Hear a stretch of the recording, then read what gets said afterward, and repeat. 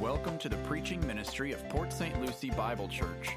We are a Christian church whose goal is to faithfully preach Christ from Scripture so that we might better love and serve Him. We pray that this message from God's Word would engage your mind with the truth and inspire your heart to obey Christ. Here's today's message. I invite you to open your Bibles to Ecclesiastes chapter 7. Chapter 7. And as I mentioned last Sunday, the writer at this point begins to pivot directions. After an emphasis in chapters 1 through 6 about the warning of the hazardous nature of wealth and materialism, he's now going to begin to try to strengthen our character. It's going to be on character building over the next few chapters. And what was previously a narrative, a story about his life, now transitions to proverbial literature, wisdom in proverbial form. You're going to notice that the first 14 verses of this chapter are presented as poetry, Hebrew poetry. And as I stated when we began Ecclesiastes back in January, pinning down a precise genre or style of writing into Ecclesiastes, it's elusive. Parts of the book are historical narrative. There are small sections of poetry involved. The opening chapters seem to be widely autobiographical of King Solomon and his experiences. But consistent with what we all know about this preacher, this book, all of Ecclesiastes, should be received as wisdom for life under the sun. Wisdom for our life lived under the sun.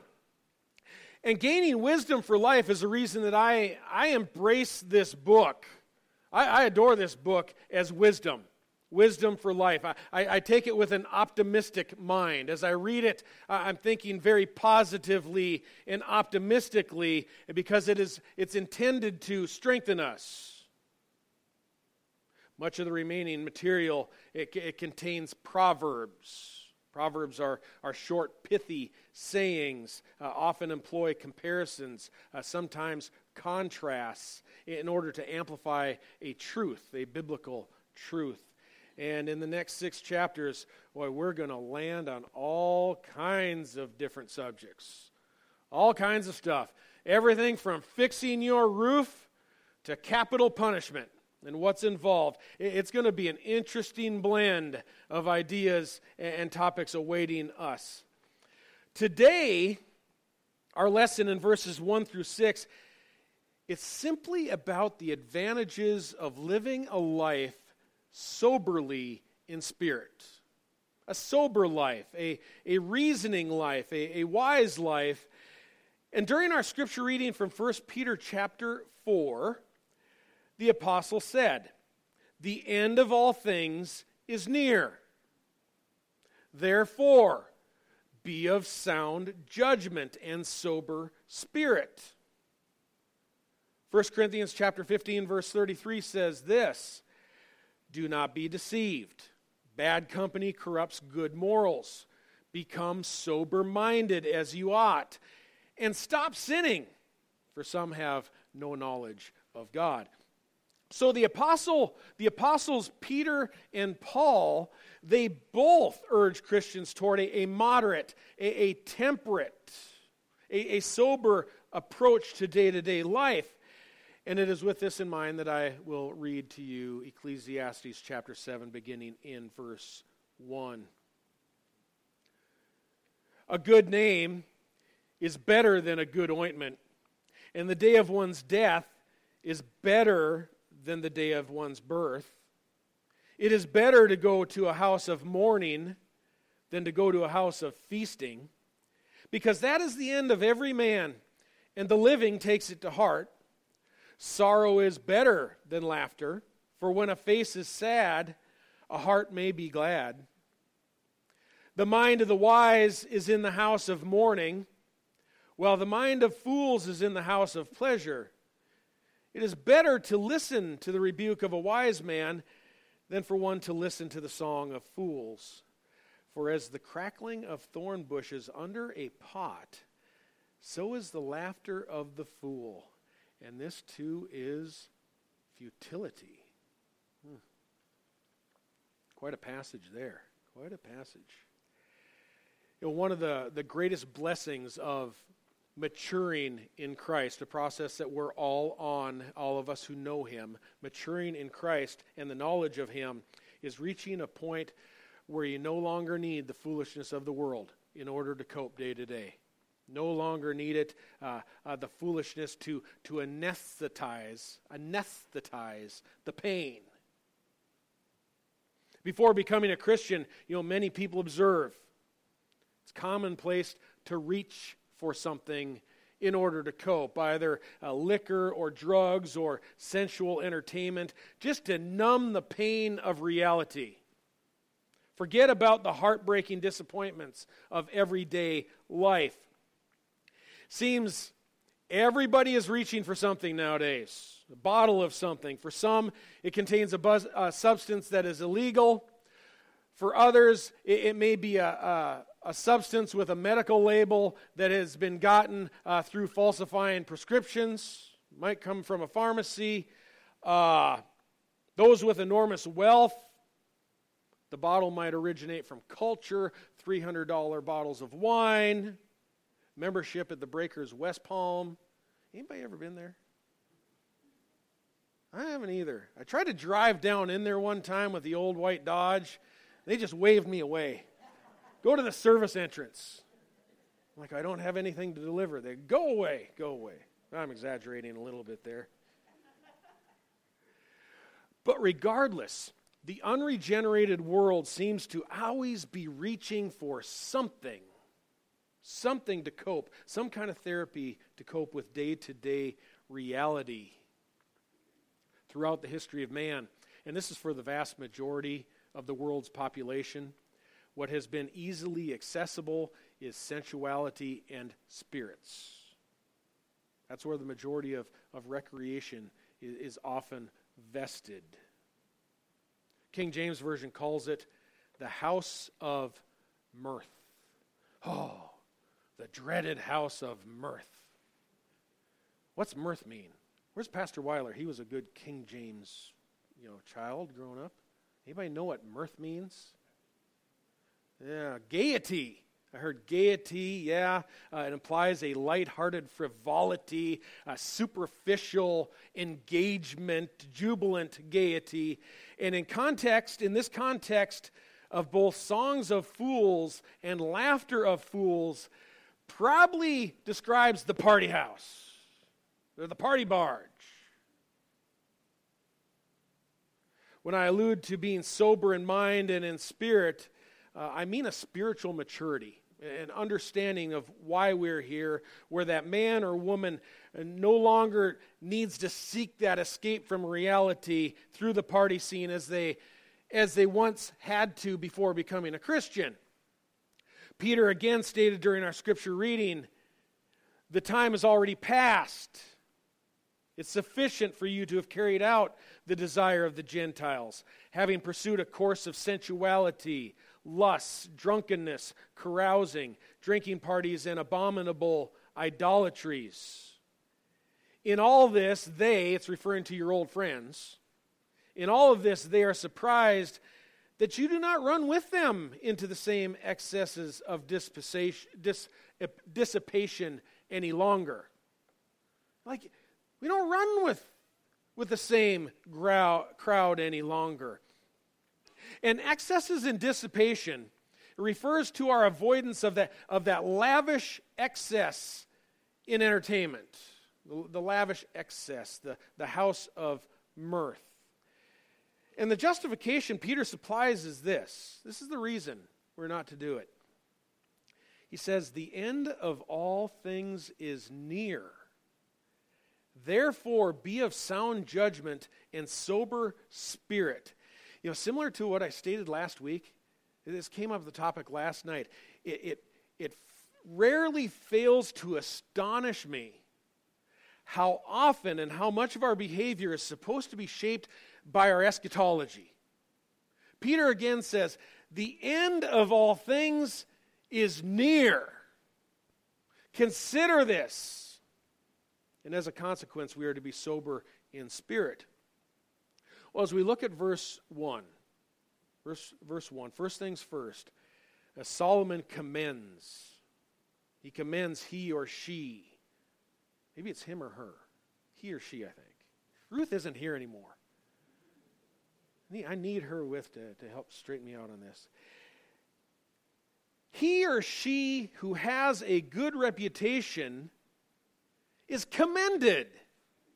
Commended. It says, a good name is better than a good ointment. It's helpful for our interpretation to recognize that in this statement, both things are good. All right? Both things are good. The good, or your translation might say the precious ointment, it was the type that was desirable in that dry and dusty environment of the ancient Near East.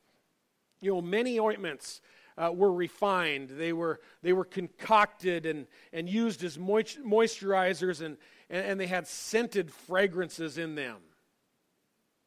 They were basically the ancient world's equivalent to essential oils.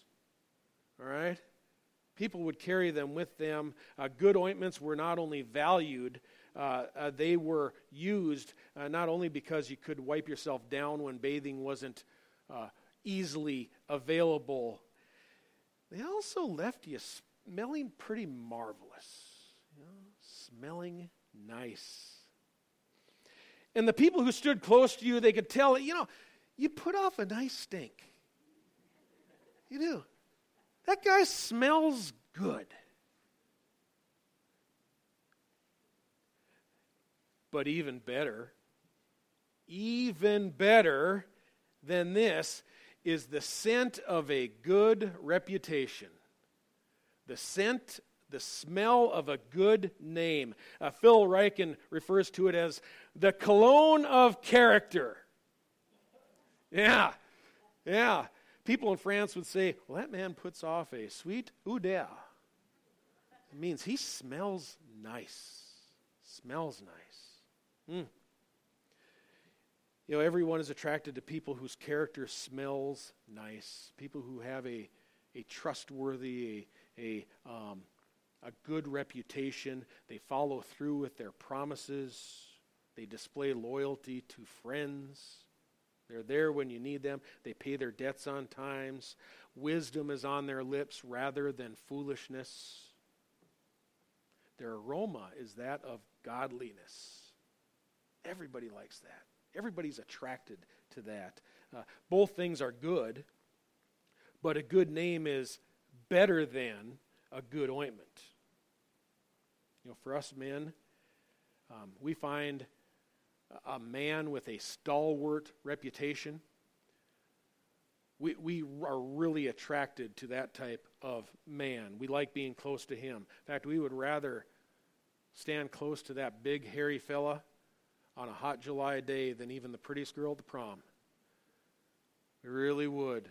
As iron sharpens iron, so too one man sharpens another. That is true. Being close to people, men or women, with a good reputation. The opposite principle is also true.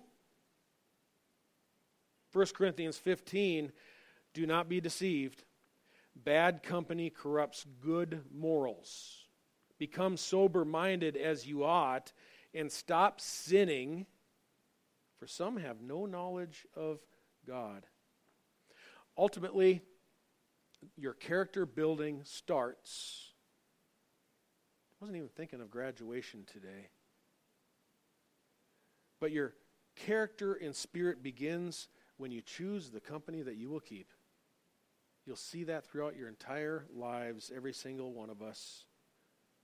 Building character in the Spirit begins with the company that you keep. Therefore, verse 1, just as a good name is better than a good ointment, so is the day of one's death is better than the day of one's birth. Again, I view these verses optimistically. I believe at this point we're still comparing two positive events, two positive things. As precious perfume and a good reputation are both wonderful to possess, so also the day of death and the day of birth can both be positive events. But one is better. One is better. That reference to the day of one's death in the NASB, that's a New American Standard, I think that's inaccurate.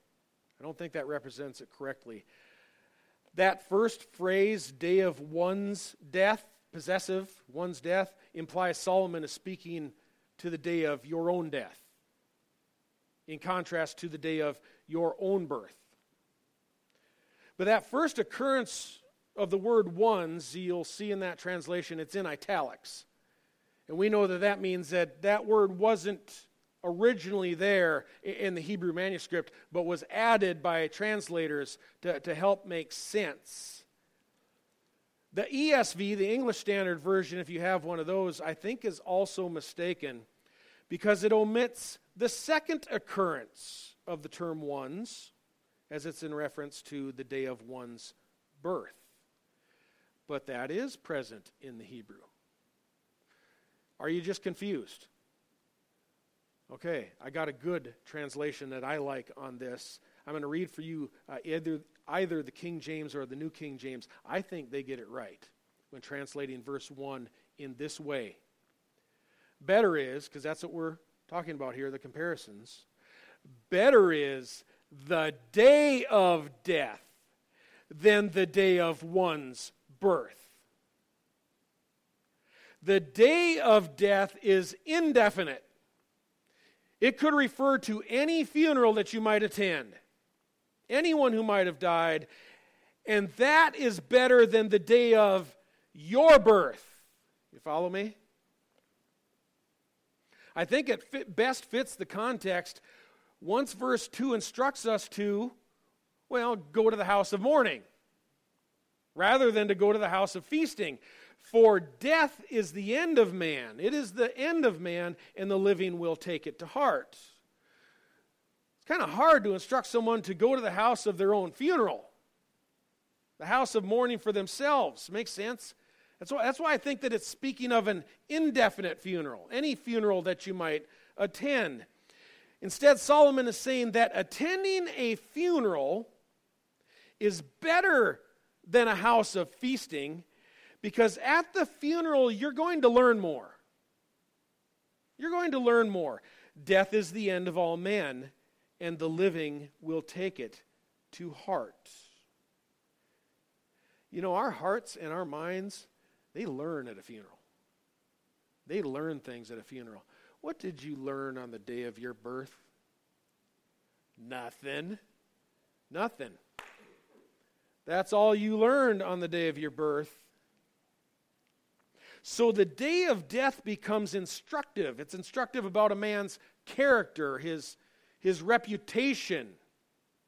Reveals the type of aroma that he put off before he died. And that is best understood when hearing what people say or what they neglect to say about him or her once they're gone. By what you hear about someone at a funeral, the day of death serves as a tutor for life, and the living will take it to heart. You learn a lot at a funeral. You really do. That's what Solomon is saying. That is pretty good stuff there. You can learn a lot on the day of death. And the day of death offers a sober reflection that just does not occur at the house of feasting. You can't attain the same wisdom at a house of feasting. You know, I used this exact same reference this week at a graveside burial that I did middle of the week. Ecclesiastes chapter 7. The day of death is better than the day of one's birth, as people shared what they knew about this person, their character traits that were admirable, what made them smell nice while they were still alive. Practical in purpose. Furthermore, this is verse 3, sorrow is better than laughter. For when a face is sad, a heart may be glad. Is it possible for a sad face to reflect a happy and content heart? I'll offer an example for you. I will. The day of my dad's funeral. Yeah. I looked at his body in the casket where it laid. It was outside of the sanctuary of a good old Lutheran church, still preaching the truth of God. And in the back of a fairly large sanctuary, in the back wall as you enter in, it was glass panes in between the entrance and the sanctuary, all right? So when people would come in the casket, they would situate it there where you would be able to take a final viewing before people walked in to sit down in the sanctuary. And on the day of my dad's funeral, I looked at his body lying in the casket. It was a life well lived. And then I looked forward through those windows into the sanctuary where the preacher was ready. He was ready to go to declare the gospel, not only to our friends and our neighbors, but also to my family members who did not know God. Many farmers were present, and this was the preacher's text right here. John 12, verse 23. Oh, and this guy could preach. He would let it go. You'd be at a funeral, and he with authority would be letting go. I was talking to Steve about this yesterday. This was a great day. John 12, 23, which refers to Christ, he said, "The hour has come for the Son of Man to be glorified. Truly, truly, I say to you, unless a grain of wheat falls into the earth and dies, it remains alone. But if it dies, it bears much fruit. He who loves his life loses it, and he who hates his life in this world will keep it for life eternal. If anyone serves me, he must follow me. And where I am, there my servant will also be. If anyone serves me, the Father will honor him." Boy, on that day, I sang before God and man, "It is well with my soul." I experienced how the house of mourning is better than the house of feasting. And when a face is sad, a heart also can be glad. That was a beautiful day. Glory be to God. Everything essential that we need to know for life is evident at a funeral in death.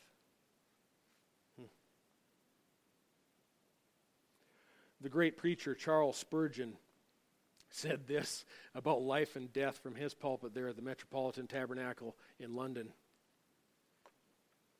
Quote, "The years whirl along so fast that we cannot see the months which, as it were, make the spokes of the wheel.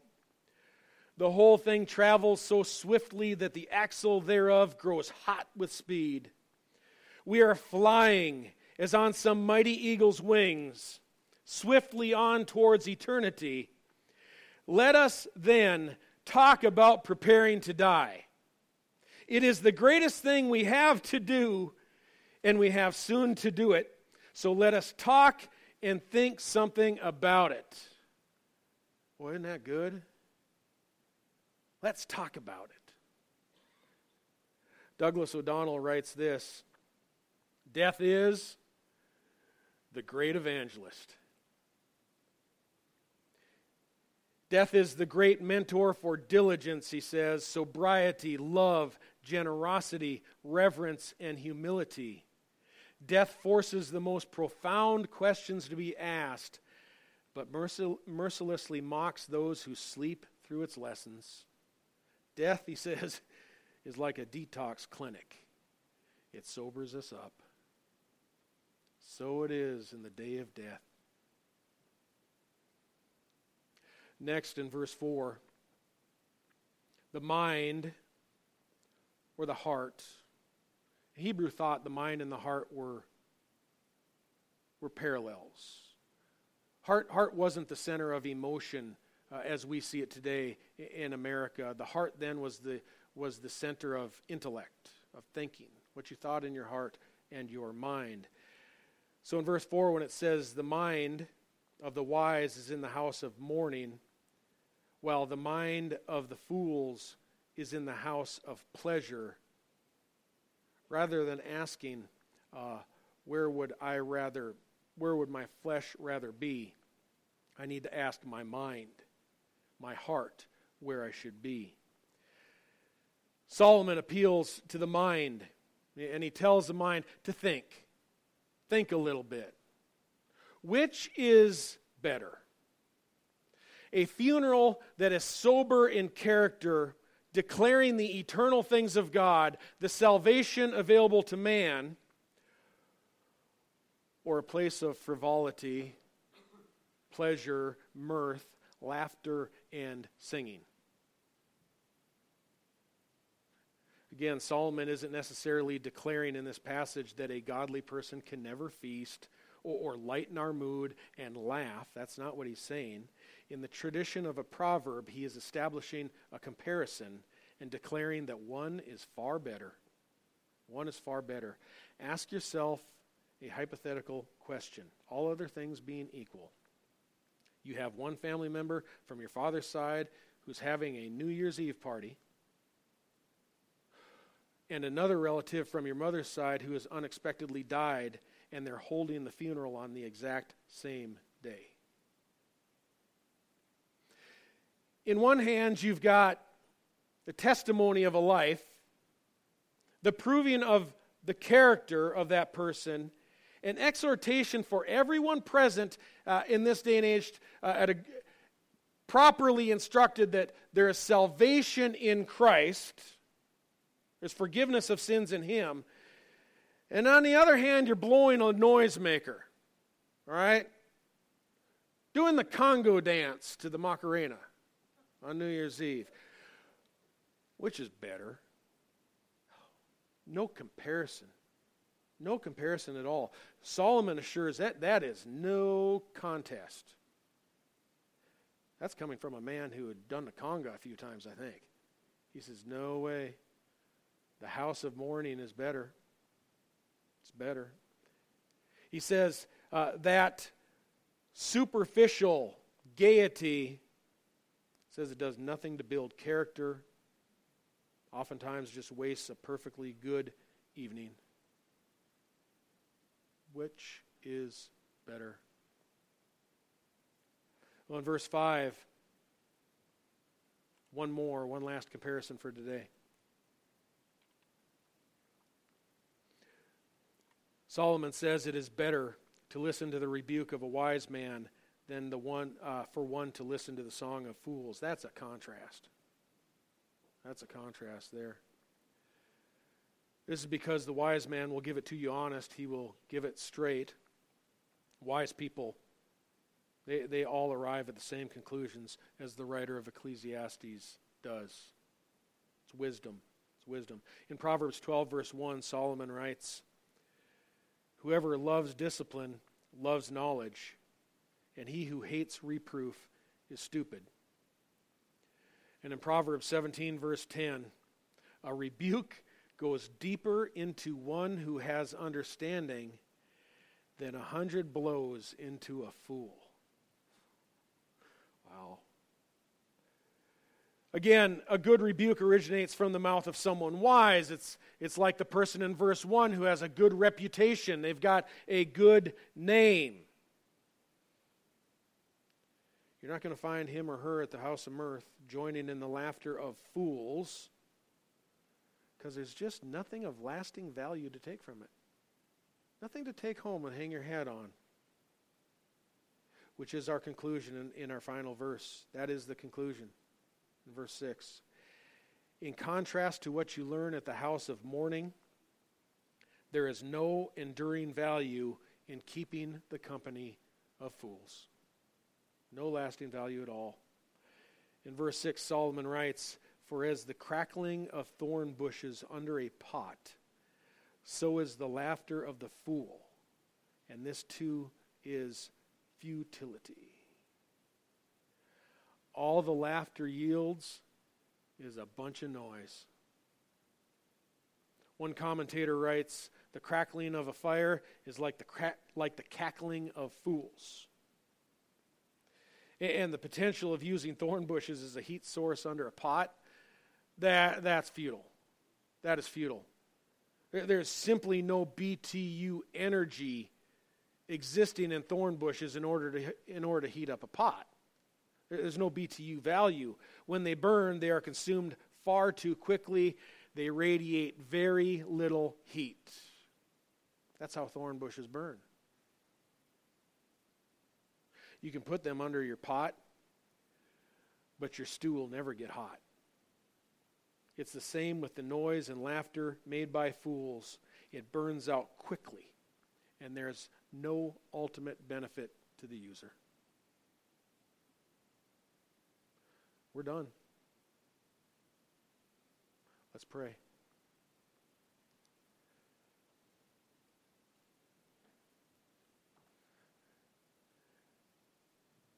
Father, in your mighty wisdom, you can, through your word, exhort us to understand what is truly beneficial to our lives and that which just comes and goes.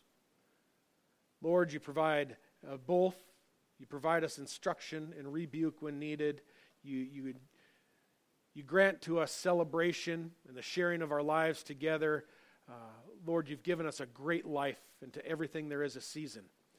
But as Solomon tells us and teaches us today, Lord, that season of mourning can be good. It can be a day of the proclamation of your truth. It can be an event that makes the heart glad.